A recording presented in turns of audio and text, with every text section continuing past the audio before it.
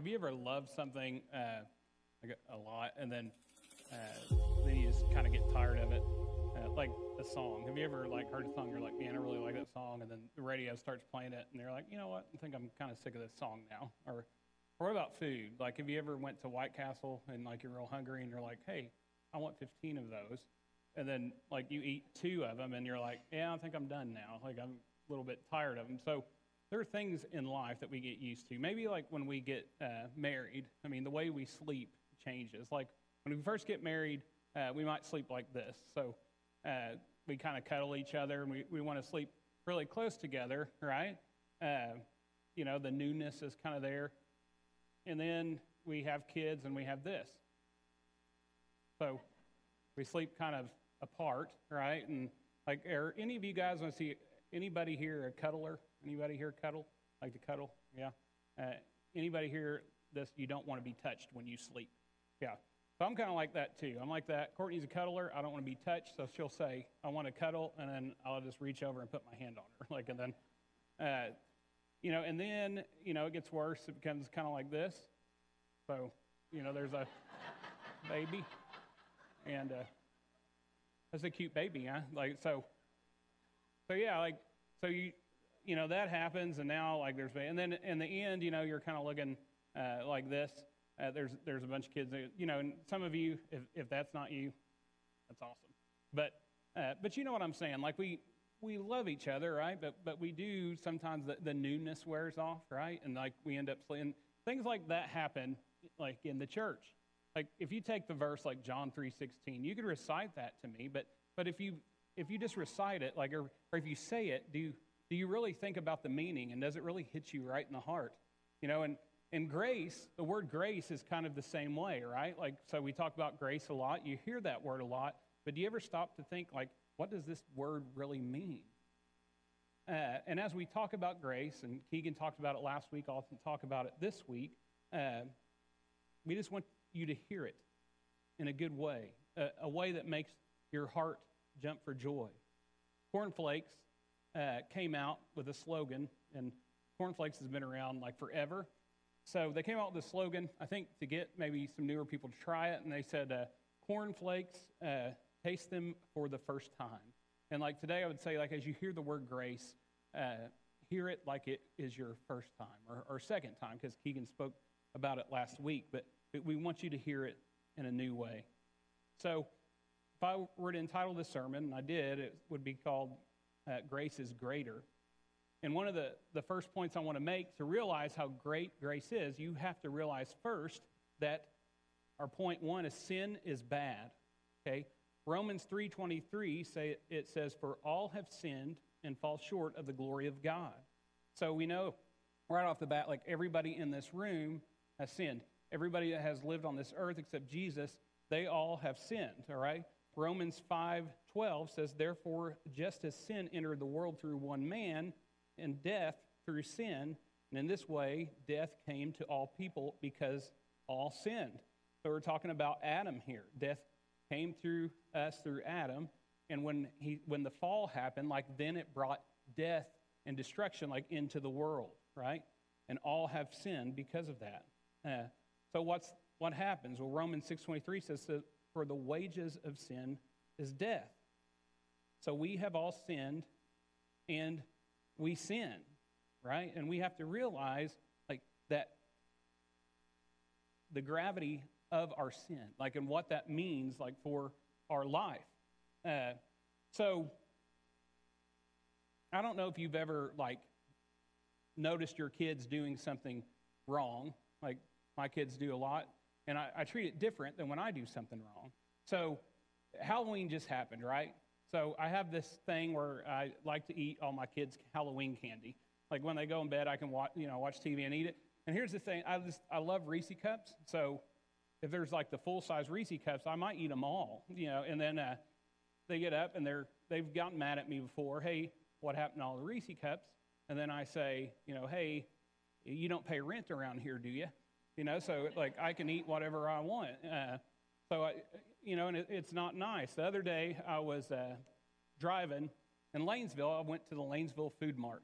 Stopped there to get gas. I don't stop there that much, but At Lanesville Food Mart, they make homemade no-bake cookies, and they are awesome, okay? So Courtney loves them. My kids love them. I love them. We just all love them. So I'm going to buy some. I bought a bag of chocolate, and I bought a bag of peanut butter, all right? So I get gas. I buy these, and I'm on my way home. So on the way home, I start eating them. I don't know how many I'm eating because it's dark. I can't see, okay? And they're good, too. So I just keep eating them on the way home, and then I think, oh, I should probably stop, and I ate a little bit more. And then I finally stopped, okay? So we get home, and I forget about those cookies. I go inside, and a little time passes, and I say, hey, I forgot. I got you guys some no-bake cookies. The kids are happy. They're screaming. Courtney's dancing. We have these cookies. She's happy. So I go outside. I wait a little bit, till everything's kind of down, and I thought, I wonder how many, is left in the bag. So I go out and I look, and there's one chocolate one left, all right? And then there's the remnants of the peanut butter ones, the kind of like crumbs and stuff. So I grab it, and I hide it, and I hurry up, and then I give the no-bake cookies to my wife, all right? And then I don't say anything to the kids, and she eats it. Next morning, Paisley gets up, and she goes, Dad, where's the no-bake cookies? Like, she's excited. And I said, Mommy ate them all. So she cried, and she got upset, and I was like, telling her, hey, you know what, we can eat whatever we want, okay? So here's the thing. When I do something like, I shouldn't have done that. Why would I eat 12 of those cookies, So I eat all these cookies, and then they're upset, and they should be. But, what I find is when I do something wrong, sometimes I find a way to justify it, right? So our own sin, we want to treat different, don't we? We can justify our own sin some way, but if we want to understand how great grace is, we can't do that. We want to realize and understand our own sin and what it really means. It's easy for us to judge others, right? Some of you might be in here thinking right now, hey, I have it all together. You're not talking to me. I don't sin, or I don't struggle with things. But I want to tell you, pride and lying, that's a sin too. So we all have stuff we deal with. Some people deal with anger. Some people deal with pride. Some people deal with arrogance. It's important that we can see our sin for what it is, that it's sin, and we don't try to say, well, mine is okay. Yours isn't, but I'm all right. So we all have sinned. And to accept grace, we have to see our sin for what it is. I'm really interested in this next thing. So how many of you, and I want you to stand for this, because how many of you are the kind of person that when you're sick, you don't admit it, you tell, I'm okay, I'm not sick. How many of you do that? Stand up. I want to see who you are. You're like, I'm okay, So I see you, all right. You can go sit down. So, all right. How many of you are big crybabies? Stand up, when you're sick. So, yeah. A lot of guys, I see wives pushing their guys up. Get up there. So here's the thing. My wife, her arm could be cut off, and she'd say, I'm fine. I don't need to go to the hospital. I ain't take no medicine. She could be sick, crying, and I'm like, hey, I think maybe we need to take you, to the doctor. And she'll say, no, I'm okay. I'm going to give you some medicine. She'll say, no, I'm okay. She had a baby at home, okay, because she's like, no, I'm okay. And I'm like, I don't think so. And then there's me, and she says, and I do, I get this thing called the man flu, okay? I am a whiny baby when I'm sick. I just am. She takes care of me. She, throws fruit at me and stuff to eat, and she just, so anyway, when we are sick, we cannot get better unless we admit that we're sick, right? Unless you can say, hey, I'm sick, I need medicine, I need help. And it's the same way with sin. It's hard to accept grace or understand how big grace is if we can't accept that we sin. If we won't admit that we don't have it all together. If we walk around I have it all, grace isn't as much to that person, I don't believe. When we understand the gravity of our sin, then we can understand the greatness of the grace that God gives us. So sin is bad. Second point, but God's grace is greater. Romans 6:23 says, for the wages of sin is death, but the gift of God is eternal life in Christ Jesus our Lord. Romans 5:15 says, but there is a great difference between Adam's sin and God's gracious gift. For the sin of this one man, Adam, brought death to many. But even greater is God's wonderful grace and his gift of forgiveness for many through this other man, Jesus Christ. Okay? So let me ask you a question. A little Bible quiz. Who wrote Romans? Just shout it out. Come on. Who wrote Romans? Paul. Yeah. So who wrote 1 Timothy? Paul. Yeah. So here's Paul, and he's talking about sin. Okay? He's talking about God's grace and how it is greater than sin. And I want to tell you, Paul understood sin. Okay? So in 1 Timothy, he says, here's a trustworthy saying that deserves full acceptance. Christ Jesus came into the world to save sinners, of who I am the worst. But for that very reason, I was shown mercy, so that in me, the worst of sinners, Christ Jesus might display his immense patience and example of those who would believe in him and receive eternal life. So Paul here is saying he is the worst sinner. And he doesn't say, I was. He says, I am. Right? Why would he do that? Why would Paul proclaim himself to be the worst sinner? He was not dwelling on his own sinful nature. No, Paul was pointing, as he did in every area of ministry, to the cross of Christ. So he received a lot of grace because he was a great sinner. And how much greater was the love of Jesus Christ? He received mercy so that Jesus might display his amazing grace. How many of you, like if you were hooked up to a polygraph and I said, hey, who's the worst sinner that you know? How many of you would say, myself? So I would say that, but it would be me trying to be, I don't really believe that. I don't really believe I'm the worst sinner that I know. But Paul here, he's saying something else. He understands how great his sin was, how great it can be. And because of that, how great God's grace is. Paul knows and understands the sin that he was forgiven for. Whatever the flesh once manifested itself to be in our lives, some extreme form of evil, whatever we have done that is now in our own sight bad, ugly, and something we are ashamed of, we have to remember that that is an area of weakness that needs to be guarded very carefully, because we can return to that in an instant no matter how long we have been Christians, and that's what Paul's talking about. He knows the kind of sin that he committed, and he's not talking about other people's sin, he's talking about his own. Paul understands sin, and he understands that God's grace is greater than his sin. And if that's true for him, it's true for you. So my last is this: grace is for you. For you, your name at your address, like grace is for you. Titus 3:4 says, when God our Savior revealed his kindness and love, he saved us, not because of our righteous things we had done, but because of his mercy. There's nothing that we can do that's going to save us. It's from him. It's from Jesus. Like, we accept that gift from him. It's because of his mercy, not the great things that we have done. There is a lady named Hetty Green, okay? This is a picture of her. Nice looking lady. So in the early 20th century, this woman here died, leaving behind an incredible fortune. By today's figures, it's estimated that she was worth $4 billion at the time of her death. She was likely the wealthiest woman in the world when she died.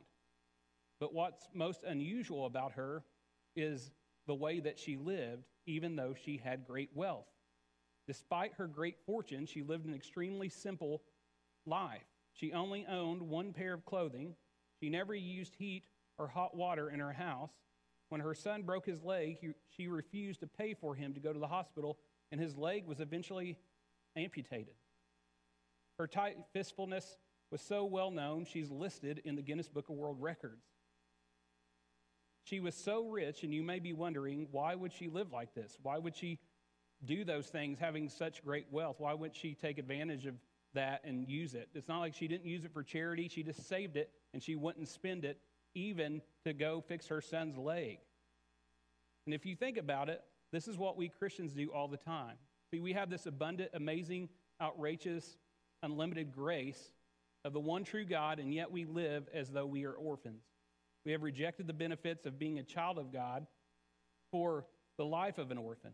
We have inherited the riches beyond our wildest imagination, but continue to live on our old budget, penny pitching our way through life with God.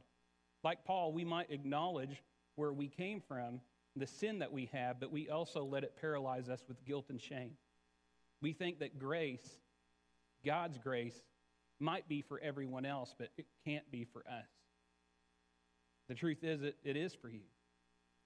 John 8, 1 and 11 is the woman caught in adultery. And I'm going to read this to you. It says, Jesus returned to the Mount of Olives, but early the next morning, he was back again at the temple. A crowd soon gathered, and he sat down and taught them. As he was speaking, the teachers of religious law and Pharisees brought a woman who had been caught in the act of adultery. They put her in front of the crowd. Teacher, they said to Jesus, this woman was caught in the act of adultery. The law of Moses says to stone her. What do you say? They were trying to trap him into saying something they could use against him, but Jesus stooped down and wrote in the dust with his finger. They kept demanding an answer, so he stood up again and said, all right, but let the one who has never sinned throw the first stone. Then he stooped down again and wrote in the dust. When the accusers heard this, they slipped away one by one, beginning with the oldest, until only Jesus was left in the middle of the crowd with the woman. Then Jesus stood up and again said to the woman, where are your accusers? Did even one of them condemn you? No, Lord Jesus. No, Lord, she said. And Jesus said, neither do I. Go and sin no more. Jesus asked her where her accusers were. So Jesus knows this lady, okay? He knows who she is. He knows what she's done. He's known her since she was in her mom's womb. He knows. And he asked her, where are your accusers? If you can imagine, this is God's child. This is his daughter. And Jesus watches as they pull her in front of a crowd, which would be humiliating, right? Shame her. She probably just has a bed sheet. And then they want the crowd to stone her. Have you ever caught your kids or witnessed them doing something they shouldn't? I would expect a yes from that, right? So there are a few times when we have. Paisley one time was looking at my father-in-law, Eric, he left his wallet laying in the bed, and he wasn't in there, so she climbed in the bed, and she started going through his wallet. And she was about 4 years old. He came around the corner, and when he saw her, she goes like this. She goes, nothing, and she threw the wallet, So she was caught, red-handed, and she was scared. Chesney, one time, was riding in the van with us, and Chesney was a little bit upset when we had our fifth kid, because I think she might think sometimes that there's just not enough love to go around, right? She wants all of me. She don't want to share me. So, we're in the van, and I remember she was getting kind of an attitude, and it wasn't going very well. So when we got home, I thought, I'm going to go inside. I'm going to lay down the law. We've laid down the law with our kids before, and that's fine. But I follow her to her bedroom, start laying down the law. She falls on her knees, okay? And as I'm laying down the law, she looks at me. And this is not I want to get away with something. This is someone that is broken. Someone that probably realizes that she shouldn't have acted like she did, but somebody that also is hurt, for real.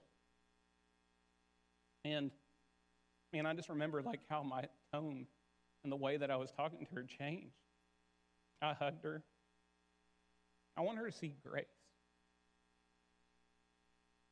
when she looks at me. Not condemnation. And she's dramatic. You know, she said, Daddy, you probably don't even love me. She said again, you probably want to take me outside and kill me. And I was like, I don't want to kill you. I might leave you at someone's house. But I would never do that. I'm thinking like you, and she has said that before. You think that I would take you outside and kill you? You think that I don't love you? I mean, I think God maybe feels the same way sometimes.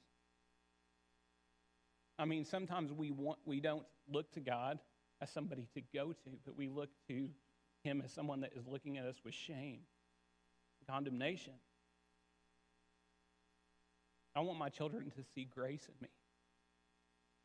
And I think God wants us to see grace in him because he gives it.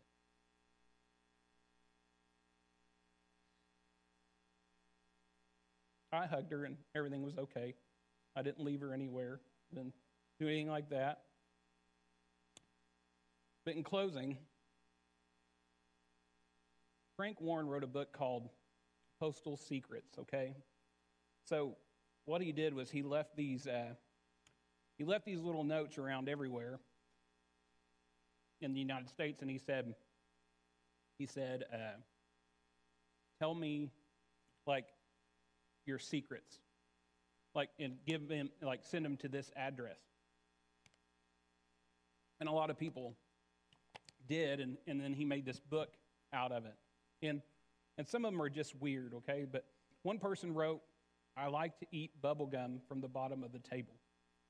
All right? One man wrote, I don't trust women who wear capri pants. One wife wrote, and she said this, not me, and it really, she said, when my husband makes me mad, I put boogers in his soup. So, yeah, the evil lady. So, a man wrote, women who don't wear makeup are lazy. Another guy, an employee said, I give decaf to customers who are rude to me. And then there are some that are just sad. So one man said, laying next to my wife makes me feel sorry for my lover. Another person said, sometimes I wish I was blind so I wouldn't have to look at myself. Another person said, I wish my father would have forgiven me before he died. Another person said, I haven't spoken to my dad in 10 years, and it kills me every day. Another person said, when I eat, I feel like a failure. Another person said, I'm only happy when I buy things. The last one of the book is interesting because it said, I have told all my secrets, and now I feel free. Jesus, so this lady, he looks at her, and this has to be like the worst day of her life. She's been found out, okay? She's drugged into the light in front of everybody, and they announce this woman has committed adultery. There's no grace, there's no patience, there's nothing there. They pull her out, and Jesus, this is his daughter. He sees her. He knows the shame that she feels, how scared that she is, the secrets that she has. But he says, after the accusers leave, he said, I don't condemn you. Go and sin no more. Now, I don't know what you have in your life. I don't know what secrets you keep. I know that there are sometimes things that we don't give to God, and we pretend that he doesn't know about these things, and we give him kind of all of our heart, but this portion over here. And we might think what we have done is too dark or too bad, or we just can't go there with God. He just wouldn't be able to take it, but that is so untrue. God knows what you've done. He still loves you. He still offers grace. And I would say today, if you're struggling with something, don't take it with you. Can you leave it here? Go to God. Find somebody to pray with. There is nothing that you've done that God's grace cannot cover. So we're going to have people that are in the back that will pray with you today. And as they sing today, like if you want to pray, if you got something going on in your life, we would love to pray for you. We would love to be in the middle of the mess that you got going on in your life, because we all kind of do, right? We would love to pray with you today. So there'll be some people in the back to do that. If you have never accepted Jesus, if you don't know who he is and you want to be baptized today, you can do that. If you want to join this church, you can do that. You can come back there, you can come up here. But today, as we sing, I want you to know the invitation is open for you to pray. Okay, if you want to grab a friend and you want to go pray with a friend, you can do that too. But we don't want you to miss the moment. Okay? So I'm going to pray, and then we're going to jump into some worship. So you stand with me. Let's pray together. Father God, thank you for the love that you give us. Father, I'm thankful. You know everything about everybody that is in this room, and you still love us. You still sent your son to die for us. Father, I pray if someone is struggling with something today, that they would have the courage to step out and go find somebody and pray. Father, that they don't go into battles alone, but with you and just the people of God. We love you. It's in your name we pray. Amen.